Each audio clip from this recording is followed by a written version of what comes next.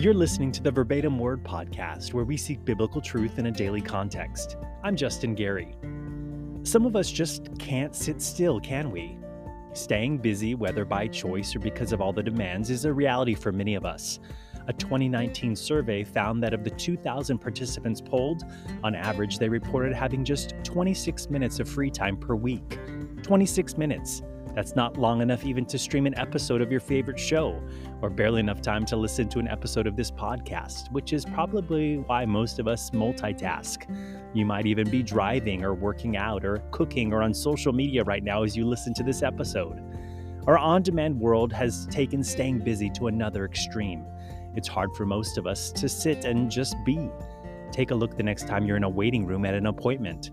Everyone is on their phones, trying to fill the time with something rather than just waiting. I listened to the DJs on a favorite radio station talk about it recently. They're a married couple, and he talked about how he takes posted signs very seriously. And at a recent appointment, the doctor's office had posted a sign reading, "Absolutely no cell phones in the waiting room." Though the sign likely meant no talking on your cell phones, this DJ took it literally. As tempted as he was to get on and check email or browse the internet or scroll through his feed, he sat there the whole time, taking the challenge of absolutely no cell phones as a chance to just sit there and be still. Of course, the morning radio show banter highlighted the fact that everyone else was on their phones, and he jested that though the rest all broke the posted rule blatantly, he embraced the moment to stop being busy and have a few minutes to do nothing. But for many people, such a thought of doing nothing might drive them crazy. In our family growing up, saying, "I'm bored" was a cardinal sin. If that was expressed, we were quickly given a list of chores to do. We were taught there is always something productive to do, and if you can't think of anything, it will be assigned. And while good work ethic and productivity are certainly to be applauded, we can admit that a lot of our staying busy in today's world is not all that productive, nor is it healthy. One of my favorite verses, and one that I have quoted numerous times on the podcast, is from Psalm 46, verse 10. "Be still and know that I am God. I will be exalted among the nations. I will be exalted in the earth." The Lord challenging his people to be still, to not strive and strain all the time, and to let go and let God. Sometimes most of us struggle with that. Well, the early church seemed to share in this struggle as we pick up our verses in Acts chapter 1. Jesus had told them to be still, that they should wait in Jerusalem until his Spirit poured out upon them. He told them it would be not many days from now, assuring them that they could rest and sit tight and it would come. They would not miss it. I don't know about you, but that sounds awesome to be given some time off. After all that they had gone through, the 3 years of ministry training with Jesus, and then the craziness of the last few weeks, the betrayal, the arrest, the crucifixion, the burial, and the resurrection. And then the intensity of the resurrection appearings, seeing Jesus in a new context, and getting some last-minute notes on what their next phase of life and ministry might look like.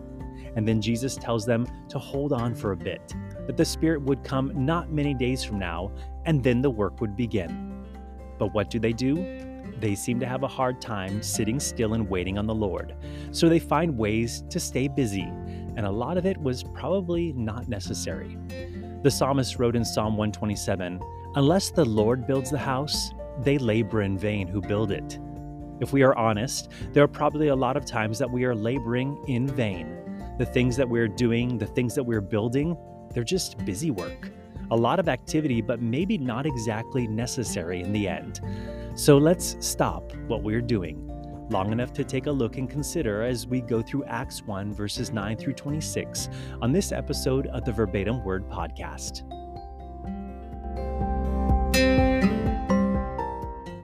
The apostles are gathered, we are told, and in Acts 1, verse 8, Jesus told them to wait in Jerusalem, and that they would receive the Holy Spirit to be witnesses in Jerusalem, Judea, Samaria, and to the end of the earth. A huge calling and assignment for this group of Jewish apostles. Most of them probably had never set foot out of Israel. Jerusalem likely their farthest trek from their traditional stomping grounds of Galilee. So this is big, this is huge. And we pick up in verses 9 through 11. "Now when he had spoken these things, while they watched, he was taken up, and a cloud received him out of their sight. And while they looked steadfastly toward heaven as he went up, behold, 2 men stood by them in white apparel, who also said, 'Men of Galilee, Why do you stand gazing up into heaven? This same Jesus who was taken up from you into heaven will so come in like manner as you saw him go into heaven. What a surreal, supernatural moment. While they watched, he was taken up and a cloud received him out of their sight. I mean, what must these men from Galilee think? This is before CGI and special effects. This is no Marvel movie. Granted, they had seen a ton of things that must have rocked them: water to wine, healings, multiplying of loaves and fish, dead arising, storms calmed, walking on water. But this one, I think it might take the cake. It was a Las Vegas magic show moment, a circus act before their eyes, but no hidden wires, because it's not a circus act. There are no wires, no harnesses, no platforms. But the Son of God who came from heaven now returns to heaven. He came as a baby, a supernatural conception, but a natural birth, a humble entrance into the world that no one would consider out of the ordinary. But the departure, it is literally out of this world. Jesus had told them about this on his final night with them before his arrest. Sometime amidst the washing of feet and the Passover meal they partook in, he told them in John 16, verse 5, "But now I go away to him who sent me." And then a few verses later in verse 28, "I came forth from the Father and have come into the world. Again, I leave the world and go to the Father." And they are now seeing the literal fulfillment of this some 40 years later on the mount called Olivet, just outside of Jerusalem. Think about it. This departure, it means Jesus has completed his work for now. A generation ago, or maybe 2 generations ago, Elvis Presley could draw a crowd. He was the thing everyone was nuts about. People would go crazy, do crazy things in anticipation or response, fainting in the front row. And apparently, crowds would stick around even long after his concerts, hoping to get one more glimpse of the king of rock and roll. And so, once Elvis had finished up and left in order to disperse the crowds, an announcement to all who remained: Elvis has left the building. The show was over. His work was done. No more songs, no more encores. You are free to move on and get going. Well, in this scene, Jesus has left the building. He has left the earth, the king, and much more than the king of rock and roll. His ministry of his first coming is done. It is complete. No follow up numbers or songs, no encore to wait for. Jesus has left the building because his work was done, the work of the cross. In his first coming, Jesus came to seek and save that which was lost. And he did it. It was finished. The sin of mankind, past, present, and future, it is paid for. The resurrection power redeeming us from the grave and setting us free to no longer be slaves of sin, but slaves of righteousness to all who would receive it. Jesus has left the building. So if the Son has set us free, we are free indeed. If we are in Christ, we are a new creation. The old is gone, the new has come. There is therefore now no condemnation for those who are in Christ Jesus. But some Christians hang around the stage, figuring there has to be more to it. What if they mess up again? What about the things of their past? What if they do not do enough today or perform well enough? They have not applied in faith all that Jesus performed for them, laid out on stage for us, and rather than moving on to their new life in Christ, they linger, frozen, paralyzed, unable to move on to the things that the Lord has. Well, Jesus left this earth, his first coming complete, sin paid for, your sin, my sin, the sin of all mankind, and the disciples watched it. Jesus had left the building.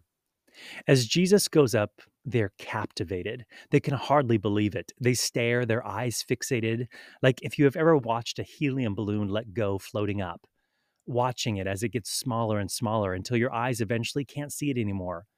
Jesus keeps going, up in a cloud until he disappears from view. What an amazing sight. What a memorable sight. What a scary sight, too, I imagine. For 3 years, Jesus had been right there, his presence providing a peace and comfort and security.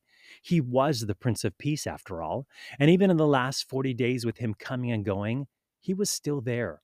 They knew they'd see him again. But now, he's out of their sight. He's gone, and they are left alone. If you've ever seen someone off at the airport, watch them go through security, waited until they had to go around the corner, and that sad feeling of departure, holding on to the last minute until you have to return to the car alone. That's nothing compared to Jesus being gone. I imagine that things just got really real for the disciples in this moment.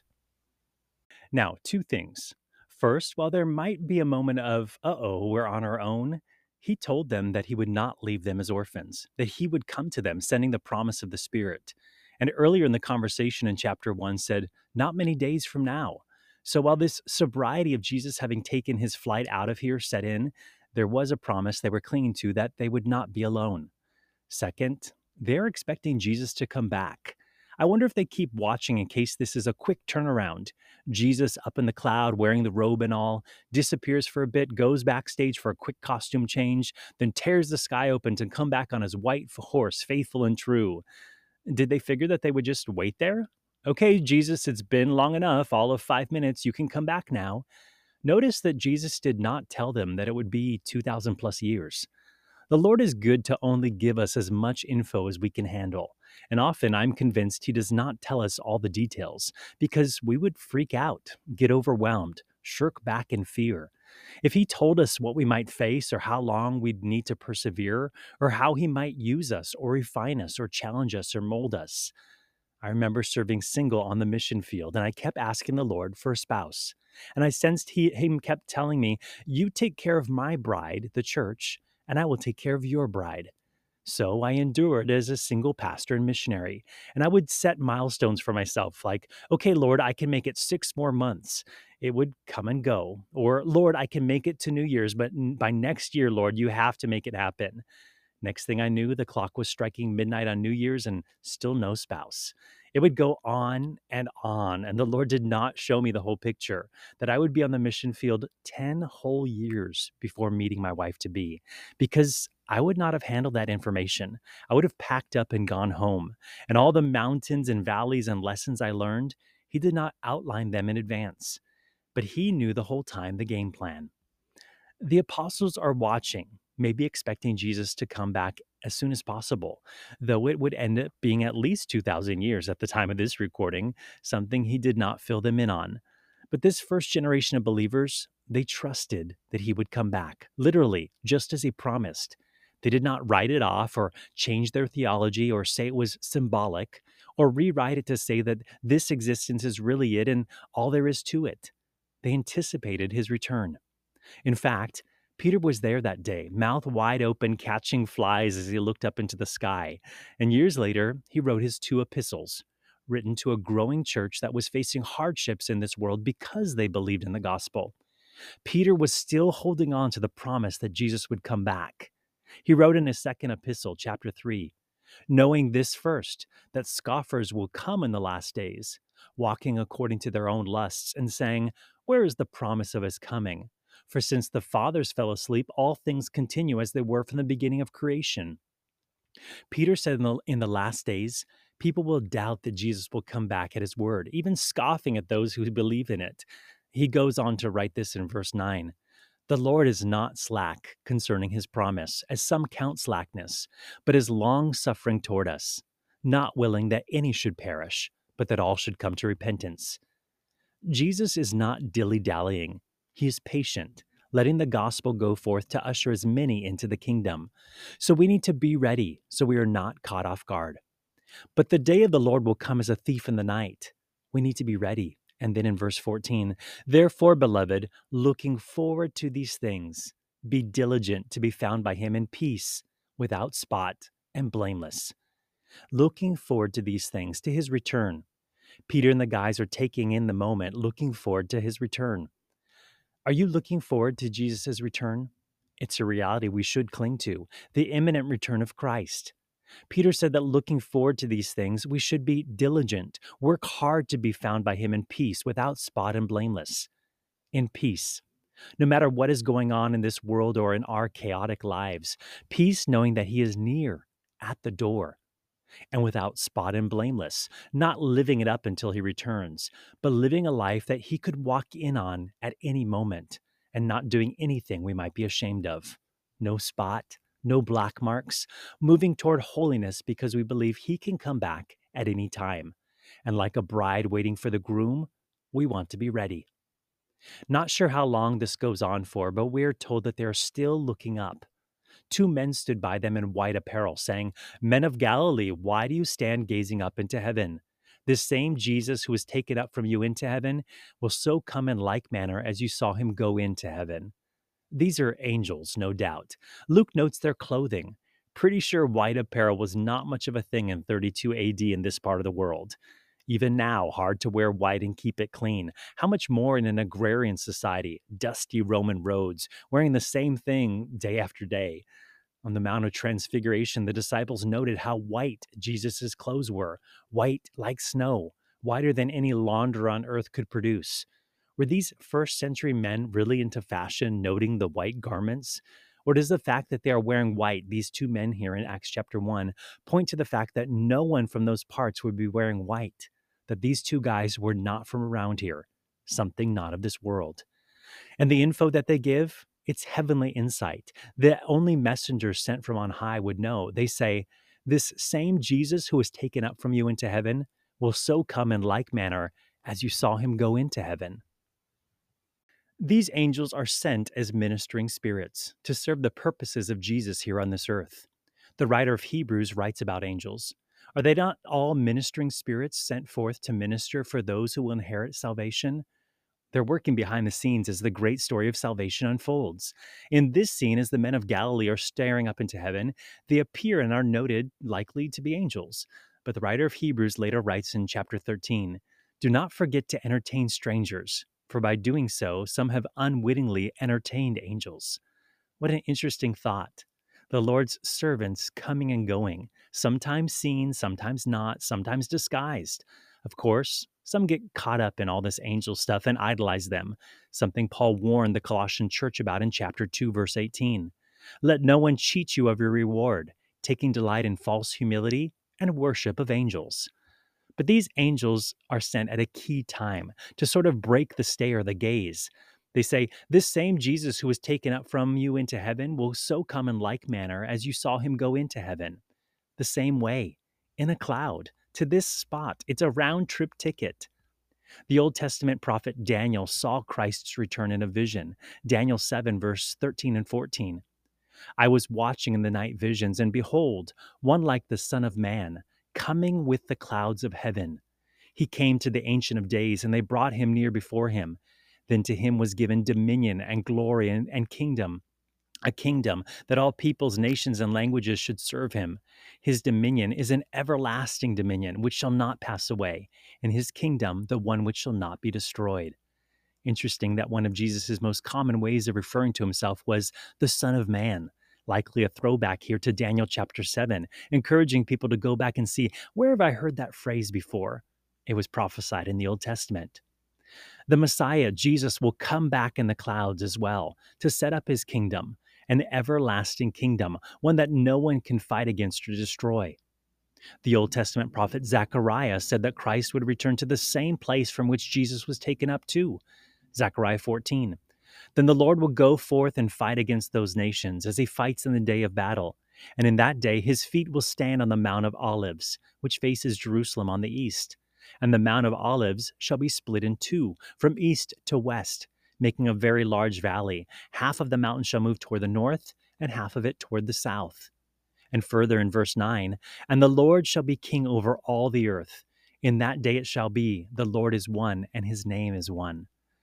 How we can lose perspective of all this, get caught up in our temporal world, and lose sight of more important things. Much of what we fret over and wrestle with today, it's not eternal. We get busy trying to fix everything, make it work in our favor or more to our liking. And much of the busyness is a waste of time because it is out of our control. It's very temporal, and putting it back in perspective can be good for us to do. Once upon a time, you told someone to chill or just chill out or take a chill pill. Cool off. You're heated over something and making a bigger deal out of it than necessary. Sometimes in light of eternity, the things that we're dealing with today, just chill. It's not eternal. Aaron and I returned recently from a trip overseas, and our trip back was anything but smooth. Delays in departure, weather, and storms, it meant we missed a connection flight. Lines at customer service a quarter-mile long, lots of inconvenienced people. Had to stay overnight, so we grabbed a hotel. A couple Ubers later, we made it back the next day to the airport. Some connections, layovers, storms again delaying deplaning and luggage. We were burnt out. And instead of getting home just before midnight on a Wednesday, we made it home at 1:30 a.m. on Friday morning. The 20-hour trip took 48 hours. After a shower and a good night's rest in our own bed, I reflected a bit. We had not done the delays and disruptions graciously. We could have done much better. We did not lose it on anyone or lose our witness with anyone, other than maybe a few tense and terse responses to one another, but still, we were not exactly overflowing with the fruit of the Spirit for the 48-hour ordeal. So a week later, I found myself boarding a plane again. I committed to do it better this time, telling the Lord that no matter what happened on my flights and connections, I would give it to Him and trust it would all work out. I boarded my first flight and we were set to depart early, which was awesome since my connection was less than an hour at a busy hub. And then the captain came on. A flight attendant call button was malfunctioning, dinging on and off. And while I could see that that could be annoying, apparently it was a safety issue and would need to be repaired before we could leave the airport.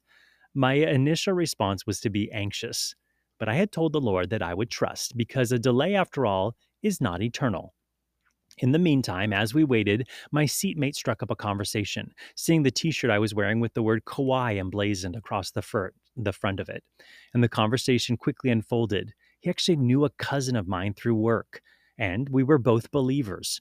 The flight attendant button issue was resolved, and we headed on our way. And the seatmate and I, we talked the whole time, covered a lot of territory, very encouraging fellowship and ministry at 30,000 feet. And the cool thing is that I was not supposed to sit there in that seat. My seat was in 5D. But upon boarding, the gate agent had to reseat a passenger seated in the exit row, since this passenger did not speak English well and could not follow crew instructions if needed. So I offered to trade seats so as to keep the boarding process going because I had a tight connection. In that move, not only did I get an amazing leg room in the exit row, but I got an amazing seatmate. And the flight flew by, no pun intended, and I did not focus on the delay at all. It was like the Lord telling me to seek first the kingdom of God, and everything else would be added to me. Not to sweat the small stuff, but focus on the bigger, eternal things. In the end, our pilot made up time in the air and we actually landed on time, even with our 15-20 minute delay departing from the gate. The guy and I exchanged numbers to stay in touch, and I headed off to my next flight. And not joking, wheels down from my first flight, getting my gate checked bag, navigating through a major hub of Phoenix, it was wheels down to sitting in my next seat in 15 minutes time. I think it was a record. It's like the Lord multiplied the time and got me where I needed to be. How often we get busy with trying to make things happen. Avoid problems, distractions, delays, inconveniences. We get all caught up. We get in the flesh because we're irritable, we're anxious, we're worried about how to make it all happen. We're drowning in the temporal and forgetting it's all about the eternal. Mankind and history have gone through a lot in the last 2,000 years since Jesus departed. But Jesus has a round trip ticket. As he went, so he will return. Where he left from, he will come back to the same spot. And a lot of the daily distractions keep us from keeping that in mind. Paul said to the Philippians, "For our citizenship is in heaven, from which we also eagerly wait for the Savior, the Lord Jesus Christ." We are citizens of heaven, and that should be our focus, our eager focus as we wait for Jesus' return. Are you waiting right now? When we depart for the day, our kiddies usually watch us leave through the back door. And I'm sure they spend the day throughout the house, sleeping, napping on this couch or on the bed or on their perch in the windowsill. I'm sure they make the rounds throughout the day. But somehow they know around the time we're coming home. And guess where they are? They're at the back door once again, looking through the back window, hoping to see us come back. And when we do, they're right in our faces, at our feet, probably wanting a bite to eat as well. What's your posture right now? Where are you waiting? Where are you looking? Are you eagerly waiting for his return? Are you standing by, looking for the same direction that he came from and the same location that he left you in, seeing that he'll come back to you? Because that's his promise to us. And so the angels break the silence and the stare. It will come in like manner as he left. Until then, they were to be busy about his business. So they take their cue, and we read verses 12 through 14. Then they, the disciples, returned to Jerusalem from the mount called Olivet, which is near Jerusalem, a Sabbath day's journey. And when they had entered, they went up into the upper room where they were staying. Peter, James, John, and Andrew, Philip and Thomas, Bartholomew and Matthew, James the son of Alphaeus, and Simon the Zealot, and Judas the son of James. These all continued with one accord in prayer and supplication with the women and Mary, the mother of Jesus, and with his brothers. A short journey back to the place that they were staying. Jesus did not expect them to get busy right away. There was time for transition, to reflect, to evaluate, to respond. We need times for transition. Like turning on the lights in a dark room, we need a bit to adjust. And in life as well, we are wise to allow ourselves transition time. A few minutes in the driveway to pray before walking in the house. A day or two home after traveling before heading back out. Space to refocus and reflect on what God has done and what he has for us next. This group takes a Sabbath day's journey. It was a limited distance. There was time to transition. And we see this group. It was the old gang minus Judas. They continued in one accord in prayer and supplication as they remained together, encouraging one another in all that they've experienced, this in-between time. The tendency would be to get busy, to begin doing some type of activity. Some people cannot sit still. If there is no project, they will create a project. If there is no work, they will create work. If there is no drama, they will create drama. These disciples, they do get busy in a way in prayer and supplication. Some people do not pray much. They would rather do something. The problem is that if we do things without praying, we don't do much. We can find ourselves spinning our wheels. Some find prayer to be a waste of time. Too much prayer, not enough action. But prayer does accomplish much. James wrote, "The effective, fervent prayer of a righteous man avails much." Praying is staying busy. Much of the work can be done as we pray, as the Lord works. And praying on our part acknowledges that we know that the Lord needs to work and that we can stay as busy as we can, but unless the Lord does something, none of our efforts matter. We'd be wise that before we get busy in the most important things, that we get busy in prayer. Because before we know what to do, we need to seek God. Or else we just run down rabbit trails and it's not necessarily fruitful or necessary. A lot of being busy, but not much is accomplished.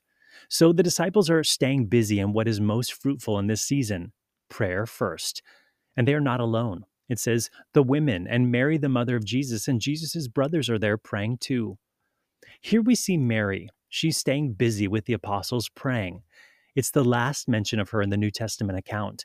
Long before the rise of Mary worship, multitudes of people stay busy with praying to Mary, venerating Mary. Mary has been tasked with being a co-redemptress by some. Goodness, what mom would want to be tasked with that? Most moms have too much on their plate already, and segments of Christianity have given Mary extra responsibility. She's supposed to take all of Jesus' calls, check in all the visitors who are seeking her son, keeping her busy as a mediator between people and Jesus. And people are kept busy trying to get Mary's attention, praying to her, saying Hail Marys, pilgrimages to see the latest appearing. Religion will always do that. It keeps you busy, but it's not fruitful. Our religious natures, our legalistic bent, it easily slips into doing things that God does not need you to do or has already accomplished. We stay busy when we can really just rest in what Jesus has done and pursue the relationship that he has made room for. This group of disciples, Mary, the women, the brothers, they are praying, enjoying the relationship that they have with Jesus. Well, it seems like they started off well, but after a bit of time, they seem to get an itch. Too much waiting around, so they unhatch a plan to feel productive, though not sure if it was in the end. Check out the discussion at Acts 1, verses 15 through 19. And in those days, Peter stood up in the midst of the disciples, altogether the number of names was about 120, and said, "Men and brethren, this scripture had to be fulfilled, which the Holy Spirit spoke before by the mouth of David concerning Judas, who became a guide to those who arrested Jesus. For he was numbered with us and obtained a part in this ministry." And here's a side note by Luke as he writes, "Now this man purchased a field with the wages of iniquity, and falling headlong, he burst open in the middle, and all his entrails gushed out. And it became known to all those dwelling in Jerusalem. So that field is called in their own language, Akeldam, that is, field of blood." And then Peter quotes from some Psalms that seem to point to Judas's betrayal and what they should do next. Verse 20, "For it is written in the book of Psalms, let his dwelling place be desolate, and let no one live in it," quoting from Psalm 69:25, "and let another take his office," quoting from Psalm 109, verse 8. So, in a nutshell, Peter stands up in the group, about 120 people at this time, and they have been looking at Scripture, and they have found prophecy that points to Judas, one pointing to him abandoning his post, and what they see as a call to replace him as one of the 12. Scripture is full of prophecy about the first coming of Jesus and his ministry, his death, burial, and his resurrection and his return. And these disciples have been searching, looking for biblical perspective on things. And the Holy Spirit wrote it centuries earlier and then reveals it at this time. What comfort for them to know that the betrayal was not a surprise to God. Jesus had even told them the night before the cross, "One of you will betray me." But it was not an afterthought. The Father knew this long before. What a powerful thing for them to cling to, that God was in control. That Judas's betrayal, though it blindsided them, was not a result of their failing or that they had missed something or that they should have been more vigilant. The Lord knew, and now they finally saw it in Scripture. Prophecy points to Jesus Christ, and when we read Scripture, Christ is revealed. There are times that the Lord speaks to us personally through his word, but this should always align with the rest of Scripture. And whether or not it was really the Lord who spoke is usually proven in hindsight. But Peter and the group saw in Scripture words that pointed to Judas. Judas had walked among them for 3 years, and now he is gone. The note from Luke telling us that the money he was given for the betrayal, the money that he had tried to give back, was used to purchase a field. And we are told here that he fell headlong and burst open and his guts spilled out. The Gospels tell us that he hung himself. So many see no problem with this, that he hung himself and then the rope or branch broke and he fell and it split open, putting these two scriptures together. But what a gruesome and tragic end for Judas. He got off track. His motives changed. He wanted for profit, apparently. And when he saw there was nothing in it for him, he agreed to the lie of Satan and betrayed Jesus, rather than staying busy with the things that the Lord had for him. The other disciples have seen the warning in Judas's failure, and they want to be busy about the work of Jesus. So, taking these scriptures from the Psalms in account, Peter thinks he has a plan. Verses 21 through 26. Therefore, of these men who have accompanied us all the time that the Lord Jesus went in and out from among us, beginning from the baptism of John to the day that he was taken up from among us, one of these must become a witness with us of his resurrection. And they proposed two, Joseph called Barsabbas, who was surnamed Justus, and Matthias. And they prayed and said, "You, O Lord, who know the hearts of all, show which of these two you have chosen to take part in this ministry and apostleship from which Judas by transgression fell, that he might go to his own place." And they cast their lots, and the lot fell on Matthias, and he was numbered with the 11 apostles. They pick up on the psalm that said, "Let another take his office." And Peter and the group decide, well, enough waiting around, let's get to work. Let's appoint another apostle. Reasonable criteria, let's fill that 12th spot with someone who has been around since the start. From the baptism of John until Jesus' ascension, a witness of the resurrected Jesus. Nothing necessarily wrong with this proposal. It's a noble idea, but I wonder if it is born out of this waiting, and they have a hard time staying still, a sort of don't just stand there, do something moment, a need to feel productive. They propose two men, and then they cast lots. They draw lots. They toss a coin. In the Old Testament, they did this at times, trusting the Lord to move divinely in the realm of choices, leaving room for God's sovereignty when a decision had to be made. So they pick up this Old Testament practice here, and the lot falls to Matthias. He takes his seat at the table of the revered 12 apostles. An apostle is one who is sent. And while all the disciples were sent, as we are in the Great Commission, was Matthias really called to be an apostle? Many Bible scholars and commentators think that spot for the 12th apostle is reserved for Paul. An apostle, though one is born out of due time, he said of himself, a little late to the game, but an apostle nonetheless, called and sent by God, beginning on the road to Damascus, a chosen instrument sent to the Gentiles. If Peter and the group had waited it out, they would have seen God's hand in Paul's story. But on this day, they felt the need to get busy. Nothing sinful about what they did, but was it their doing or the Lord's leading? I'm not sure whether this was fruitful or not. It could have been a wasted day's work. I'm sure Matthias served well, but we don't really hear about him from here on out. And then again, we don't read about most of the apostles again from here on out, other than as a group. We can sometimes do things for the Lord, Good intentions and all, but maybe they're not really fruitful or impactful. When I was in elementary school, I can remember the grade. I can't remember the grade though. The teachers were potentially going to go on strike, which as a kid prior to any COVID lockdowns, the thought of being out of school for a period of time, it sounded great. So, in preparation for a potential teacher's strike, the teachers prepared packets for us. No online learning back then, so we had photocopied packets that in case the strike did begin, we were to work from home a bit each day. So they sent us home on a Thursday with our packets, and Friday was just a day off. I think it was a holiday or something. But come Monday, if the strike started, we were to begin working in those packets. Well, I wanted to get ahead. So I took my packet home Thursday and I started working. And I continued Friday, which was the day off, and worked on the take home assignments, figuring I would get busy and work ahead. And then when Monday came and the strike began, I would already be a few assignments ahead. Well, I jumped the gun. I did get quite a bit of my packet worked on. And then Monday came and the strike was averted. No strike, which meant no packet. Oh, I had gotten busy. I had done lots of work, but there was no need to. My labor, well, it was in vain. Sometimes I think we can get busy for God, and it is unnecessary. Certainly, we try with our works to add to what Jesus has done for us, and it's in vain.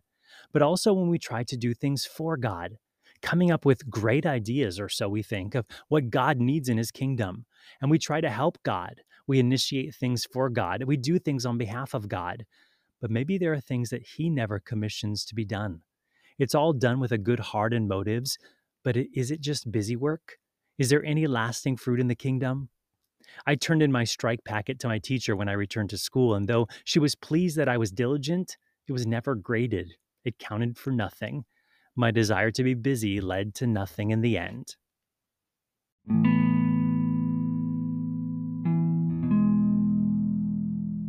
Peter and the gang did some things right. They were expecting Jesus to come back and gazing at the horizon. They headed back in one accord, unified, praying, seeking Jesus. They were motivated to keep the story alive, moving to appoint a 12th to keep the gospel message going forward when Jesus switched the green light on to begin fulfilling the Great Commission. They did so much right in this chapter. They were busy about the work of Jesus as much as they could be, and so should we be busy with what the Lord has given us. At this point, this group of disciples, they're quite limited in number. 120 of them, still in a bit of a daze from the previous weeks, the betrayal, the ascension. Limited in direction. Jesus had told them to wait for the Holy Spirit and further instructions would come.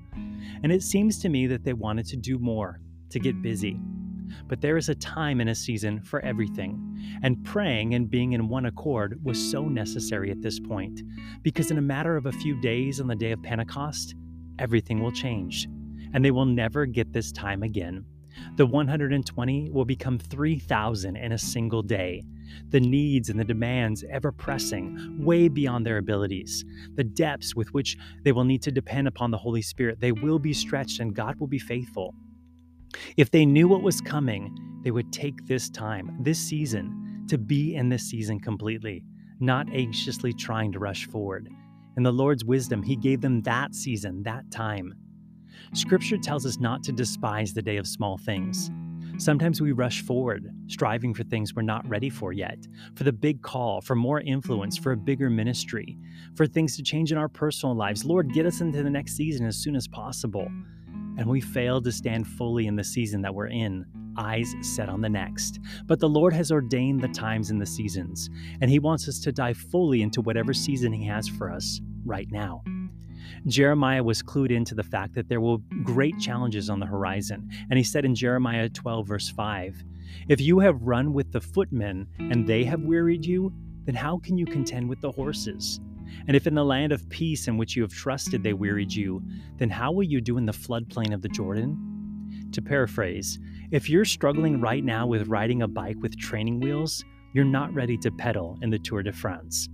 One step at a time, and commit fully to what the Lord has for you in this season. There is a reason and purpose for it. So embrace the delays. Be still and know.